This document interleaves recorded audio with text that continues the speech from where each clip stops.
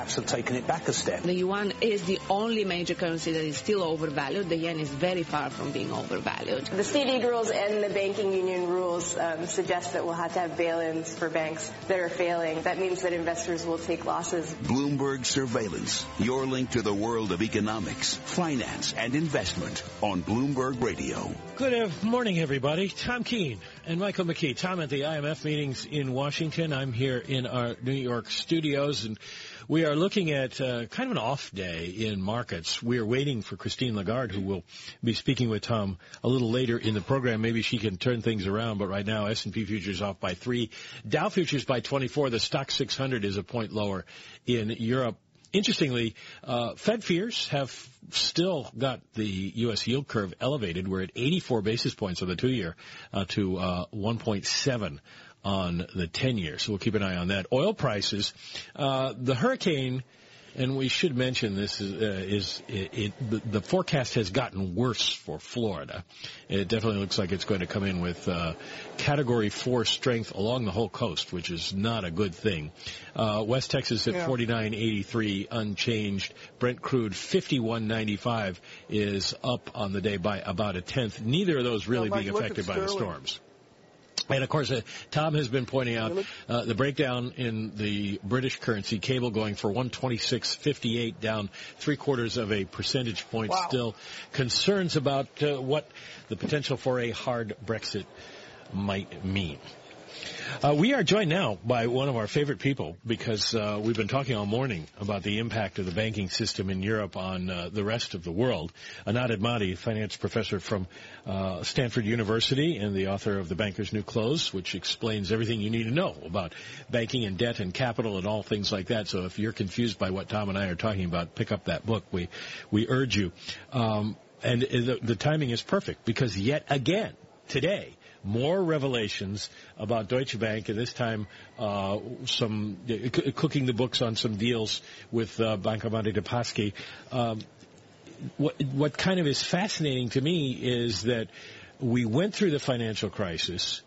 We put in all kinds of regulations. Now, granted, these are European banks, but they can see what's happening in the United States. We've raised capital levels, and they're still doing this stuff. Well, we raise capital levels, but with these accounting tricks, the capital levels become meaningless. So that's a problem right there, and that connects to all kinds of other fraud issues, consumer issues we had with Wells Fargo and all of that. So, big problems. Good morning. Hi. I look at Deutsche Bank now, and I don't think it's in a vacuum. How do you perceive the decades of management of Deutsche Bank and the business strategy and the mergers that they've been through, including Alex Brown of Baltimore and the rest?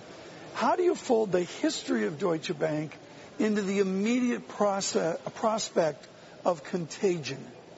Well, Deutsche Bank has made itself more and more and more systemic in chasing returns, in becoming a champion of investment banking. In the book, we take Ackerman, one of the previous CEOs, for saying he thinks 25% ROE is sort of appropriate for 25%. When I show this to a finance mentor of mine, he's like, huh? They don't listen to what these CEOs say. Is that what he really said? That's unconscionable. How do you get 25%? You got to take enormous amount of risk, obviously, and be good at it. So the history of Deutsche Bank is one of basically taking a lot of risk, expansion, the ultimate of becoming too big to fail. Systemic. From New York and Washington this morning, Bloomberg Surveillance, folks. Michael McKee in New York. I'm Tom Keene in Washington. Later on, our conversation with Christine Lagarde. Bloomberg Surveillance this morning brought to you by Cohn Resnick Accounting Tax Advisory. Look ahead, gain insight, imagine more. The professionals at Cohn Resnick can help your business break through. Find out more at cohnresnick.com. Michael?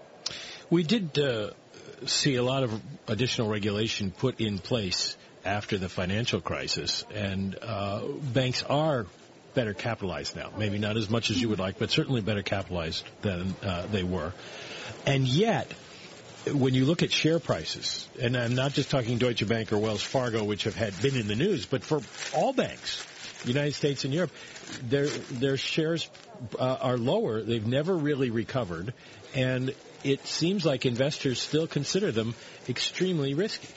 Well, they are risky. Didn't Larry Summer recently say that as well? They're very risky, and the thing is that they're very highly leveraged still, in real measures, not in these capital measures. They added a lot of regulations, but not cleverly so. So their regulations are very complex, more complex than they need to be, and of course that raises compliance costs and other things like that. So between the fines and all the regulatory compliance and of course because of risk that investors are having a lot of trouble assessing because the disclosures are so poor, you see that in the stock prices. So when you have so much leverage, price fluctuates a lot. So a tiny bit on the downside is a lot on the downside, and this way it works on the upside. This is basic leverage. Everything gets magnified. Well, John Cryan, CEO of Deutsche Bank, suggests that this is deliberate on the volatility is deliberate on the part of investors, hedge funds who are trying to manipulate the price. This is radio. People can't see your face, but that was an interesting face you just made. Didn't Enron, the CEO, also blame short sellers? It's deliberate on his part that his stock is so risky and so poorly. There's such poor information about it that investors are scared about what the skeletons that he has in the closet and the risk of Deutsche Bank. So that's what's the deliberate part. The deliberate part is their conduct, is the type of business model that they have. That's the part that he should look at instead of blaming investors. Admati, how do you look at negative interest rates? You've always had a different prism, a different filter. How do you look at where we are with chronic negative rates? Well, I try not to talk about things that I don't fully understand, and if most of your guests are saying that they really understand all these monetary policy things, I think, should take it with a grain of salt. But I'll say it's clear that it's harder in some respect to make money. It's certainly harder on many institutions that need returns, like pension funds, endowments, insurance companies. It's very difficult in such a long period of time to have these liabilities. So I think it introduces a lot of fragilities, and it's problematic when it goes on so long. I understand that, there might be negative real interest rates. I understand the need to stimulate, but it gets to a point where I think, it really is, the overall impact is beginning to not quite do what you want it to do. Well, is the risk-reward calculation tilting now towards too much risk? And are central banks working against themselves by keeping rates so low or using negative rates so that banks can't earn their way out of trouble? Well, I think that some banks, shouldn't earn their way out of trouble, should just be put out to rest. So I think there are a lot of zombie banks in Europe. I think there's excess capacity in this industry, and that if it shrinks some, it's okay. The fact that you need to gamble in order to survive all the time is not a healthy industry that way. So I'm not, the banks die with such little frequency, despite their conduct and despite living so dangerously, that something's wrong there. So I'm not shedding too many tears on if some banks are unwound not in a crisis, like in these kinds of days if they can't make it.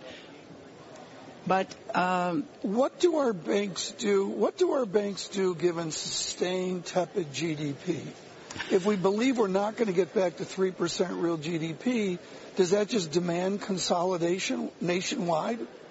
Well, the issue with banking is the issue of the need for intermediation. What's the business of intermediation? Because the banks are not, producing, real assets. They're just allocating the savings and all of that. So, there have been questions in finance, even finance academics are beginning to wonder just how much, given that we have, certain technological capabilities, but there's still need for that human intervention in intermediation, how much of it we need. So yes, if the economy is smaller, then maybe the banking sector needs to be smaller as well. But I think it should be more natural. My problem continues to be that there are so many distortions in this system that it's bloated because it can be because it wants to be.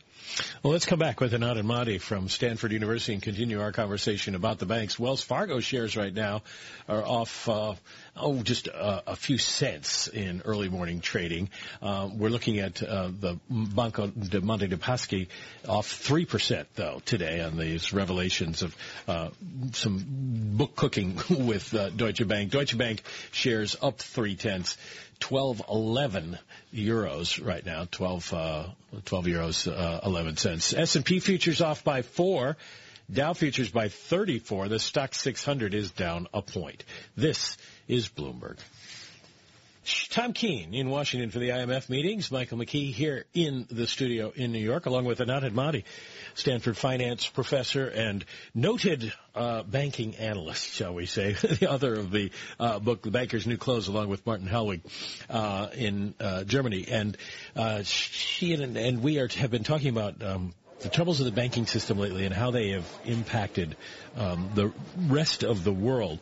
And I want to go back to what what you and Tom were talking about just before the break when you were mentioning net interest margins and how that is hurting their ability to earn. Higher regulatory costs also take a toll. The markets for investment banking are shrinking. You've got the shadow banking system getting bigger all the time. Are we seeing a sea change, a secular change in banking? Are we going to get the utility model that people have talked about for so long because you just can't make money in the traditional banking sense? I think that there's a lot of business that is not quite net interest margin. When you invest in derivatives and you start, you can still do a lot of merchant banking and private equity and hedge funds, and when you start buying up all these fintech companies, and the shadow banking system is just sort of owned or directly related to the regular banking industry. So it's not like that. There's no bright line there at all between, this banking and that banking. They're all the same. So I don't think we're headed to a utility model in the sense that I don't think the banks will voluntarily become utilities. Where the regulations are going, well, my view. My view is that the regulation is unfocused. I'd like to remove complicated regulation that doesn't bring as much benefit for the cost on everybody that it takes, and bring in straightforward regulation that's going to keep viable banks kind of healthier and get rid of some unhealthy banks that are just kind of trying to stay in. And in my view, the banks are showing symptoms of kind of the way insolvent or highly distressed companies behave. They just are able to stay that way because they don't have the creditors to push to sort of tell them that they're sick. Mm-hmm. So anyway, regulators, unless they flex muscles and insist that the banking system has got to be healthy and stable, we're going to continue to muddle along. Admati with us of Stanford University. Bloomberg Surveillance this morning from Washington and the offices of the International Monetary Fund, their annual meetings, and from New York, brought to you by Invesco. To the day's headlines, if you're searching for more investment views, Invesco's high conviction portfolio managers can help. Find the latest at the Invesco blog. Visit Invesco.com/US to subscribe. Admati, give us an update on almost the microeconomics of financial repression and the enthusiasm for loan demand. I think there's a lot of ambiguities within the certitude of the media and the coverage of this. If we're financially repressed, we're going to stay financially impressed. How does that fold back into the animal spirit of I need a loan? Well, when people need loans, if you talk about foundations of all of this, the question is, what do they need a loan for?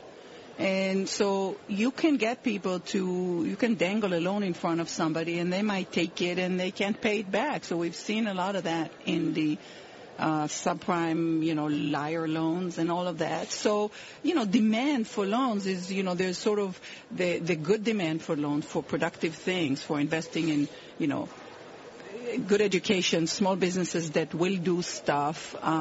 If the economy is not working, then you don't have the kind of good demand for loans. And then if you have a lot of credit or credit boom, then it doesn't end well usually. So, there is lending and there's lending. There's credit and there's credit. I make a distinction there. If it's very cheap to borrow, then maybe people will, but it's still a loan, and it still is money that that somebody gets today and promises to pay later. We can't let you go without asking you, since you come from Stanford out in the San Francisco Bay Area, about the San Francisco Bay Area's big bank, Wells Fargo.